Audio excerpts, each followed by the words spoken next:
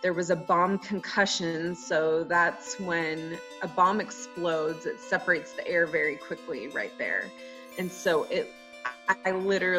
we saw waves of air moving towards us, and my hair was very long at the time. It kind of flew up and blew all around me. Hi, this is Shlomo Sosin, the host of the Teenage Impact Podcast, where we share stories, tips, and specific strategies you can do to overcome any adversity in life so you can make an impact. If you haven't done so already, there's a link in the description called the 52 Tips I Wish I Knew I Was in High School. Now, this is a quick 30-minute read. It's about 20 pages, quick and easy, but I go into different tips and lessons I have learned in the past 28 years on things I wish I knew in high school, such as anywhere from relationships to colleges, to your career, to your mental health. So go check it out after the podcast is done. Click on the link in the description and download my free ebook. Today's podcast guest is Elena Breeze. Elena is a wife, a mother of 2 beautiful children, an influencer, and a blogger for Still Blooming Me. She's a Boston Marathon bombing survivor, and in the past 7 years, she's been recovering from PTSD, post-traumatic stress disorder. And she's been going through a lot in the past 7 years, different mental health challenges, in and out of the hospital, therapy, anxiety, depression.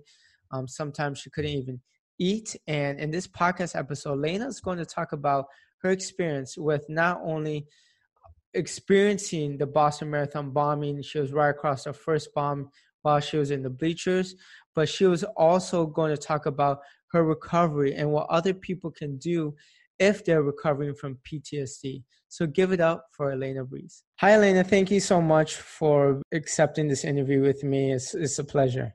Oh, thank you for having me. I'm excited to be with you. Elena, I know you're a Boston Marathon bombing survivor, and you've gone through a lot with the recovery, but take us through how Elena was and who Elena was before the Boston Marathon bombing.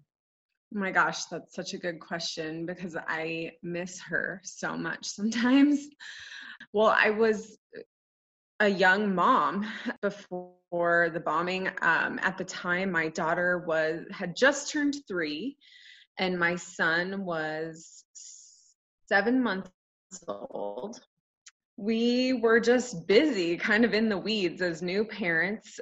We have our own business, so we were managing our own business, and then my husband training for the marathon and 2 small kids, and life was just really hectic and kind of stressful. And then as you said, we were at the Boston Marathon. My husband was running, and I was waiting for him at the finish line with my brother-in-law, and I was standing in the bleachers directly across the street from where the first bomb went off, and then shortly after the second bomb went off. And that's just kind of where I think kind of the division from who I was before and who I was going to become, that's where it started. So I think most of your listeners, if they're dealing with something traumatic that's happened to them, that will resonate with them.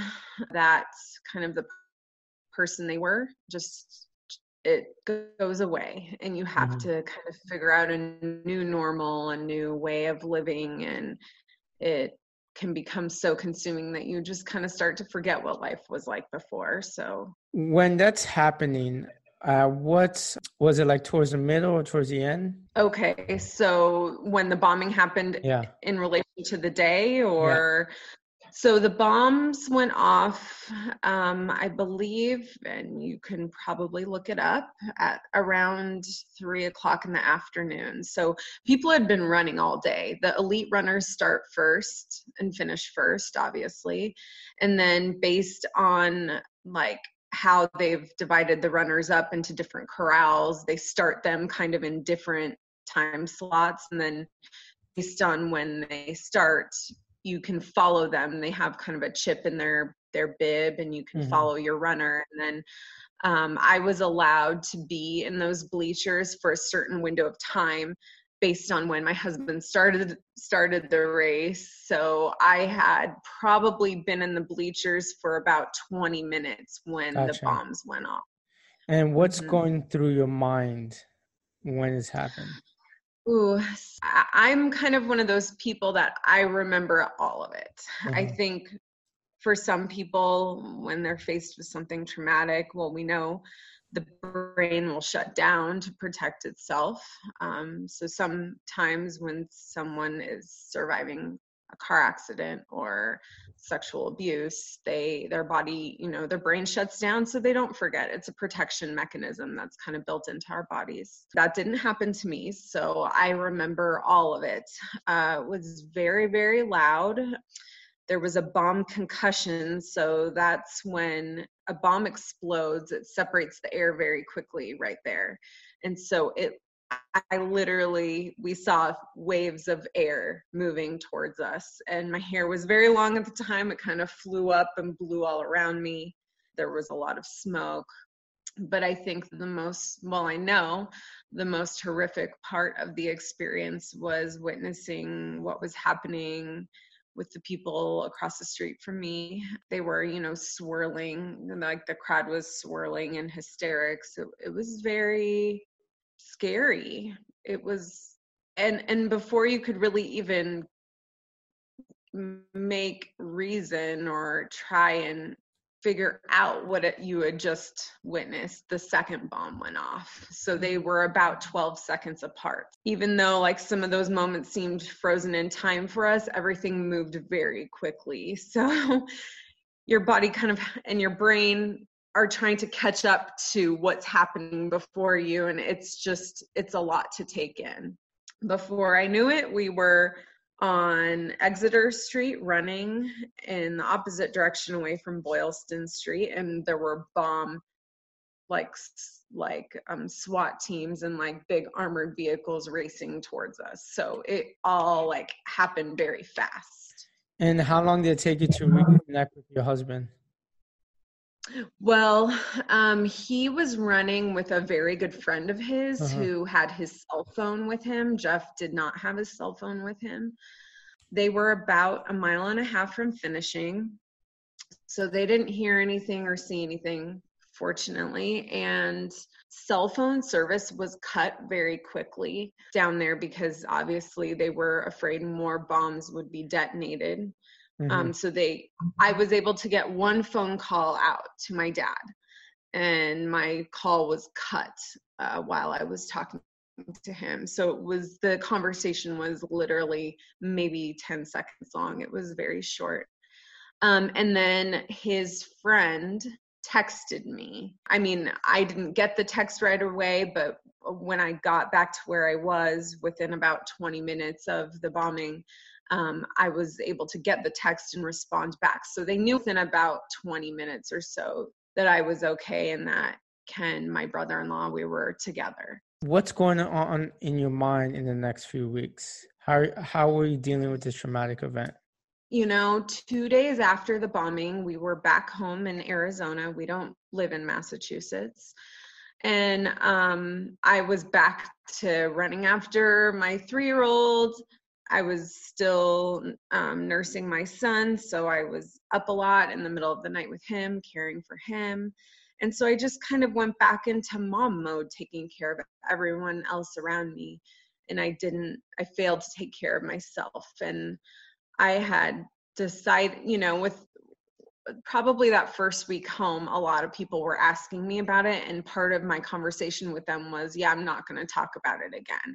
And I had kind of decided I was going to file it away in the place of my mind of things just to forget, and that's not how our brains work. It wasn't really in the first few weeks that I started experiencing anything at all. It was actually around the 1-year anniversary that I started having nightmares, really bad nightmares. And then that just kind of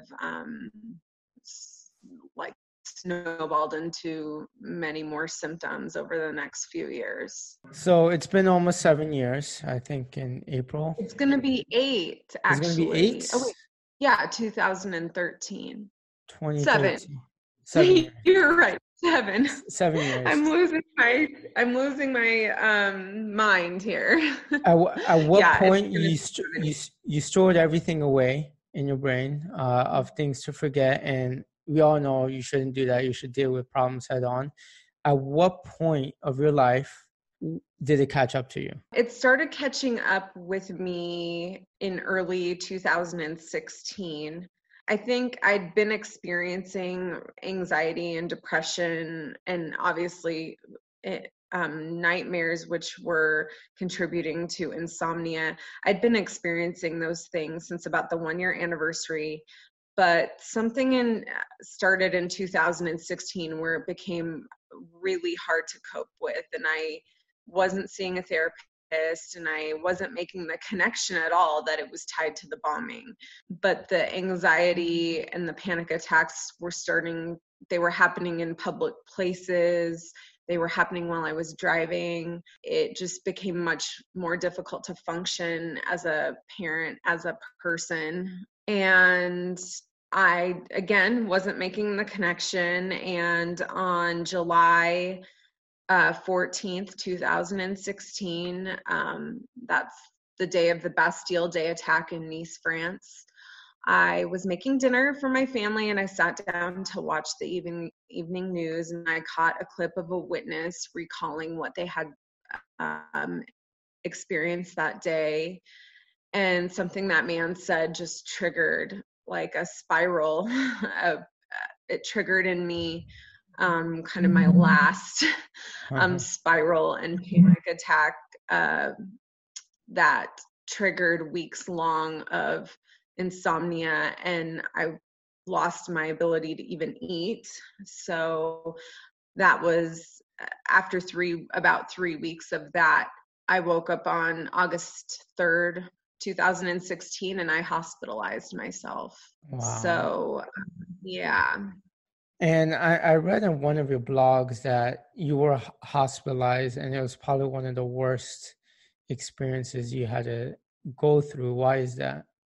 From a patient standpoint, I don't know if trauma is really understood in mental health. I think it's finally being more and more understood. And the more I have researched mental challenges and my own mental health, I think that trauma is really the root of most mental health problems that we have in this country. So if we're really not addressing the root of the problem, and we're just trying to mask the symptoms with a cocktail of medications or whatever it may be, it's not going to help that person heal.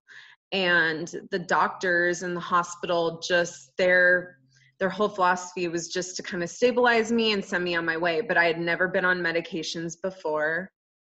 And I was someone who hadn't slept in 3 weeks, and nothing that they gave me was helping me sleep. It was making me shake uncontrollably. So I couldn't sleep, and I couldn't eat because I couldn't even like lift a fork to my mouth.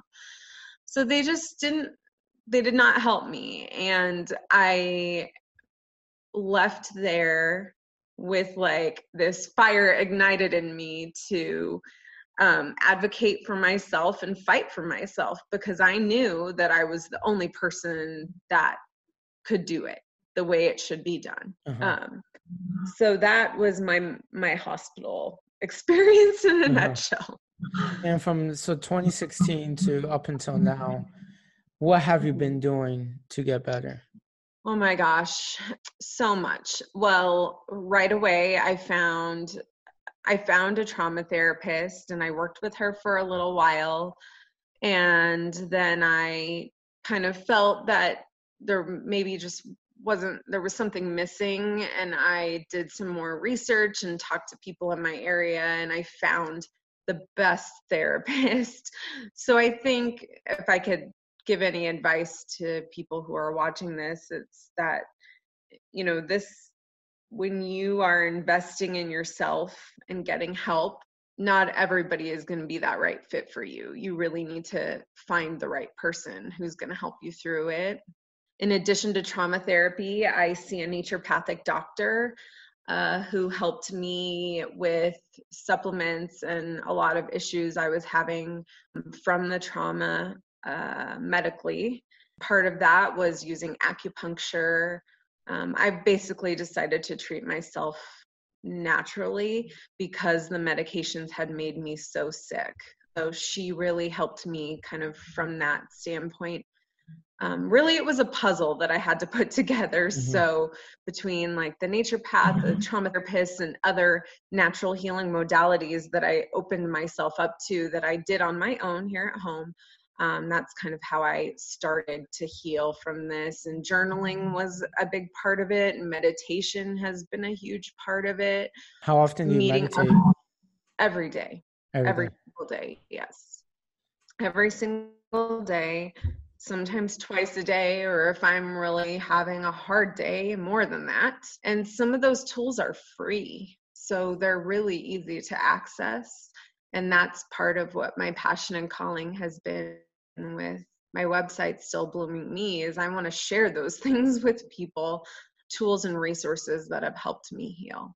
Mm-hmm. And what's the difference between the therapist that kind of helped you versus the therapist that was useful but not all the way there? I think personalities are always perhaps part of it. Maybe you just don't feel a connection with someone. I also needed pretty intense trauma therapy. I wasn't getting anywhere with my other counselor, and she felt I didn't really need EMDR, but I was in there every week, still a mess. So I didn't feel I was progressing. And so that was kind of what pushed me forward to find somebody else. Mm-hmm. With this new therapist, besides the natural healing parts, what did he or she, how did he or she help? Well, she is an expert in treating first responders and veterans. So, and those are the only people that she sees. So I felt she felt because of the trauma that I had been through, that it would be a good fit for me. And personality wise, we just clicked right off the bat. And she's given me so much more than other therapists have, advice wise, and trauma therapy is very beneficial for clearing and desensitizing the trauma in your brain. And you have to find the right person who knows what they're doing and who can do it effectively. And she's phenomenal. So yeah. You meditate, you journal every day, you do some of the natural healings. What else can you recommend to someone who's going through PTSD? Oh my gosh. I can sit here and recommend different resources all day, and different tools all day, and I'm happy to do that. But I think what I could recommend the most to someone experiencing PTSD is more of like a frame of mind, and that is to be open, open to all the different ways that people can heal, open to whatever they feel they could incorporate into their life. I just feel like that mentality needs to be where you start, because I could give people all the tools and all the things, but if they aren't ready to embrace them, and I mean not just embrace the tools, but embrace the trauma and the PTSD in their life, as part of their path, then they're not going to heal or go anywhere. Do you know what I mean? Yeah, and that goes for any type of challenges in life. Anxiety, depression, whatever things you've gone through as when you're younger or in your household or between your friends. A lot of times, like what you did is you stored that away and said, I'm going to feel better. And then many times, I've done the same thing. When you do that, is you actually don't feel better. You might feel better temporarily, but it'll catch up to you at some point in some way. Definitely. And I think part of this too isn't so much about the things you're incorporating into your life to heal, but it's also about the things you have to eliminate in order to heal. You kind of touched on that, like it could be people in your family or friends. I mean, I've been through that. Listen, this has highlighted the people in my life who really, truly love me and care about me. And I've had to let some people go.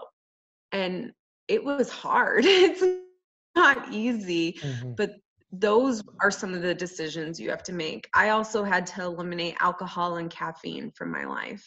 Like, unbeknownst to me, I was using those substances to cope. I was using alcohol in the evenings to kind of bring the stress level down so that I could get my kids fed and bathed and into bed.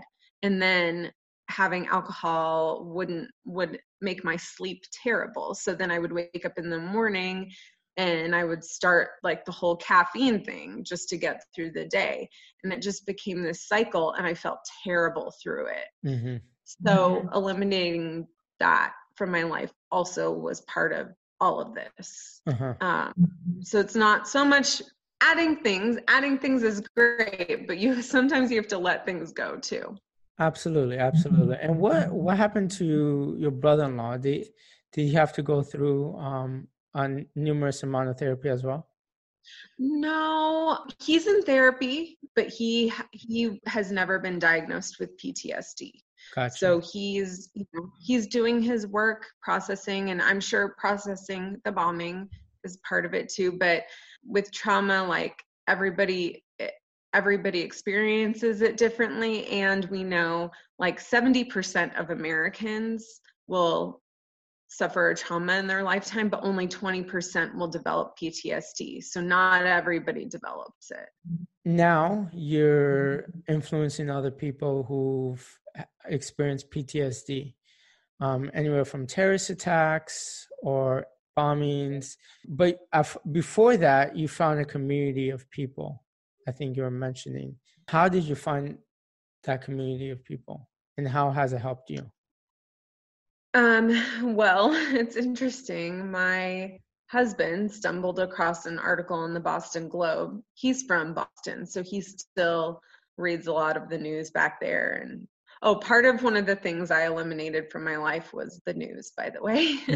I haven't watched the news since 2016, and I don't miss it the at last all. time I watched the news. Yeah. So anyway, back to your question. He had come across an article about another survivor, and he sent it to me, and I Googled her, and her website came up and had some really great footage of her speaking, and she was in the bleachers as well. And so right away I emailed her. I was able to connect with her, and we were actually heading to Boston in the spring, and I said, I have to meet you. I'm going to be there from April 10th to April 20th. Can we meet? And she said, you're going to be here for the anniversary. Why don't you come? You have to meet everyone. And so I did. I went to the anniversary. They do like a memorial in the morning at the bombing sites, and then they have a breakfast. And so I went to both, and that was kind of like my introduction into like the survivor world. Uh-huh. And it was amazing. I cried the whole time because I think finally, like the loneliness that I had been carrying for so long with me, the loneliness with all the anxiety and depression and just everything I had been feeling for so long melted away, because without having to say anything, these people understood. And so now I'm really involved in an organization called Strength to Strength, and they support victims of terror and their families and bereaved family members from all over the world. I'm just so grateful for this community because there are a handful of them that I can call on or text any time of day or night, and we're just there for each other. Mm-hmm. So I think if I can give any advice to someone going through a mental challenge, try and find someone who can relate to you, someone who can understand and who's been in your shoes, because it helps you carry that burden. They're carrying it with you. Mm-hmm. And yeah, that's important to have that support. And what type of people have you met in different situations?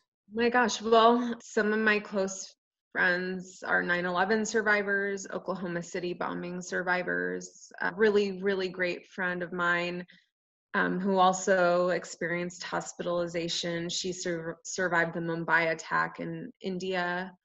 And then a very good friend survived a shooting in Kenya. I have great friends from the London attacks. And then this last November, I went to the International Congress for Victims of Terror in Nice, France, which was interesting because I got to meet Nice survivors for the first time. So I just have a great network of people that we can kind of count on each other and share this with each other. I'm really grateful for that. Mm-hmm. How have you been impacting others? Well, I kind of just don't know because I do this from home, and I speak at events throughout the year sharing my story. And like I said, I went to Nice, France, and I actually was at a dinner with several survivors from all over the world. And a woman said to me, I know you. I've been on your website. I've been reading about you. And That must feel she good. lives in Copenhagen. So, and I have readers in like 76 different countries around the world. Wow. So obviously what I'm writing and sharing is resonating with other people too. So that's what propels me forward, because I think it is very painful, but if I can put some meaning to that pain, then it makes it feel more worthwhile to me. Mm-hmm. When did you start? Well, I started really journaling in the hospital. I Okay. hadn't, obviously, because I was trying to ignore this big thing in my life up until then. I started journaling in the hospital, and then it just kind of continued. And I made my little website, and it was private, and I just kind of thought, no one's ever going to read this. So I made it live, and I did a little like Instagram page for it, and then it just grew really fast. So I think it was live in January of 2017, so not long after my hospitalization. And then in April of that year, I wrote for Maria Shriver's website, and I've written for her a couple of times sharing my story. So it just very quickly kind of took off. Mm-hmm. And now Or you're in an organic way, not yeah. something I've really worked that hard to push forward. So Your husband ran another marathon, yeah, he correct? did. Yeah, I saw that. And we were all there with Uh-huh. him when he finished. So he finally was able to finish. That Uh-huh. was in 2013. That was really hard for him because Uh-huh. he'd run so far and then didn't get to finish. So in 2018, we were all there together when he finished. Yeah, I ran my first marathon, I think the Disney marathon, I think 3 years ago. Oh, those look like so much fun. Oh, when you're going through it, it's not that much fun. I don't think any marathon is much fun, but at least you had cool things to look at. Absolutely, absolutely. Do you have any last tips for anyone who experienced something traumatic in their life, whether it is as extreme as a bombing or a terrorist attack, or maybe something else like abuse at home? Yeah. Well, I could go on and on, but I think if it's someone who's wanting to heal, to be open, to have an open heart, to be gentle with yourself, to do research so that they can understand how the trauma has affected their bodies. I think from what I've learned and experienced myself, trauma can come out in very physical ways. And so it's scary. I mean, I've thought all sorts of things, that I've had brain tumors or cancers or all kinds of things, but when really it is just the PTSD in my body, and it's coming out in a really weird way. So I think getting some understanding of what trauma does to us is also beneficial for anyone who's been through it. Mm-hmm. Advocating for yourself, fighting for it, speaking up for yourself, finding those who will listen to you. I mean, I could go on and on. I think it's important to know when to ask for help and to use your voice, those sorts of things. I think that's really important. And I know that you speak, or most people who are watching this or listening to this are young people, and I'm old, obviously, I know that. But some things that I learned in high school still resonate with me today. And like in high school, you go to your teacher when you don't understand something, right? A concept, a math problem, whatever it is. You go and you ask for help. And I think you can relate that to other areas in your life. And mental health is one of those places where you can also ask for help. It's okay. So I think the mental health conversation is much more different today than it was when I was in high school. I didn't know what PTSD was. I knew what anxiety and depression were, but I didn't connect them to myself, even though I know I was probably going through some of those emotions and feelings as a young person. So I think asking for help and listening when someone else might be reaching out to you for that same kind of help too. Thank you. Thank you for that advice for my listeners. And where can people find you, Elena? Well, they can follow me on my website, which is stillbloomingme.com. I'm also very active on Instagram, and my handle is just @stillbloomingme, and I share a lot of resources and tools on there that people can look at, and I think they'll find them interesting. And I'm going to include those links in my description of the podcast. So thank you so much, Elena. I mean, thank you. It's really been a pleasure. I think this is, I think a lot of your insight and tips are really beneficial for anyone. And I really hope some of my listeners can have some takeaways after listening to this episode. Oh, good. I hope so. I'm happy to help and happy to share. Well, thank you very much. Okay, you're welcome. Have a good day. Today's episode was on PTSD, post-traumatic stress disorder. It's the first one I did on PTSD. Elena was a victim of the Boston Marathon bombing. Although she wasn't physically hurt from the Boston Marathon bombing, she experienced it, and it caused years and years and years of mental health challenges, and she had to be in and out of the hospital. She couldn't eat for several weeks. She developed anxiety, depression. Although she wasn't physically hurt, she did go through these mental health challenges. And the biggest takeaway and the biggest tip that she can give to anyone who has gone through any traumatic experience in their life, she's interacted with a lot of people from mass shootings to bombings. And the biggest tip she can give anyone is to accept that you have experienced those traumatic experiences and events, and accept that you need help. It's not a bad thing to go and receive help. She actually, was at first hospitalized, was put on medication. She did not like that whatsoever because it didn't get to the root cause of her problems, and she was on medications. And then she went to the first therapist, and the first therapist, she liked the therapist, but then she felt like something was missing. So she went to the second therapist, and she found more synergy with that therapist than the first one. So the biggest takeaway is accept that you need help and go talk to people about it, which means that you might have to get rid of some of your old habits as well, such as drinking alcohol or caffeine, and getting rid of some of your toxic relationships with people who are telling you that you're being over dramatic and to suck it up. Go receive help. It's not a bad thing. If Elena can go through it, and now she inspires other people to recover from PTSD, you can also be one day a symbol of hope. So until next time, if you haven't done so, if you want to tune in for Apple Podcasts, go ahead and rate and review the Teenage Impact Podcast. It's the best podcast out there for any teenage kid to listen to if they're trying to overcome some type of adversity. So until next time, peace.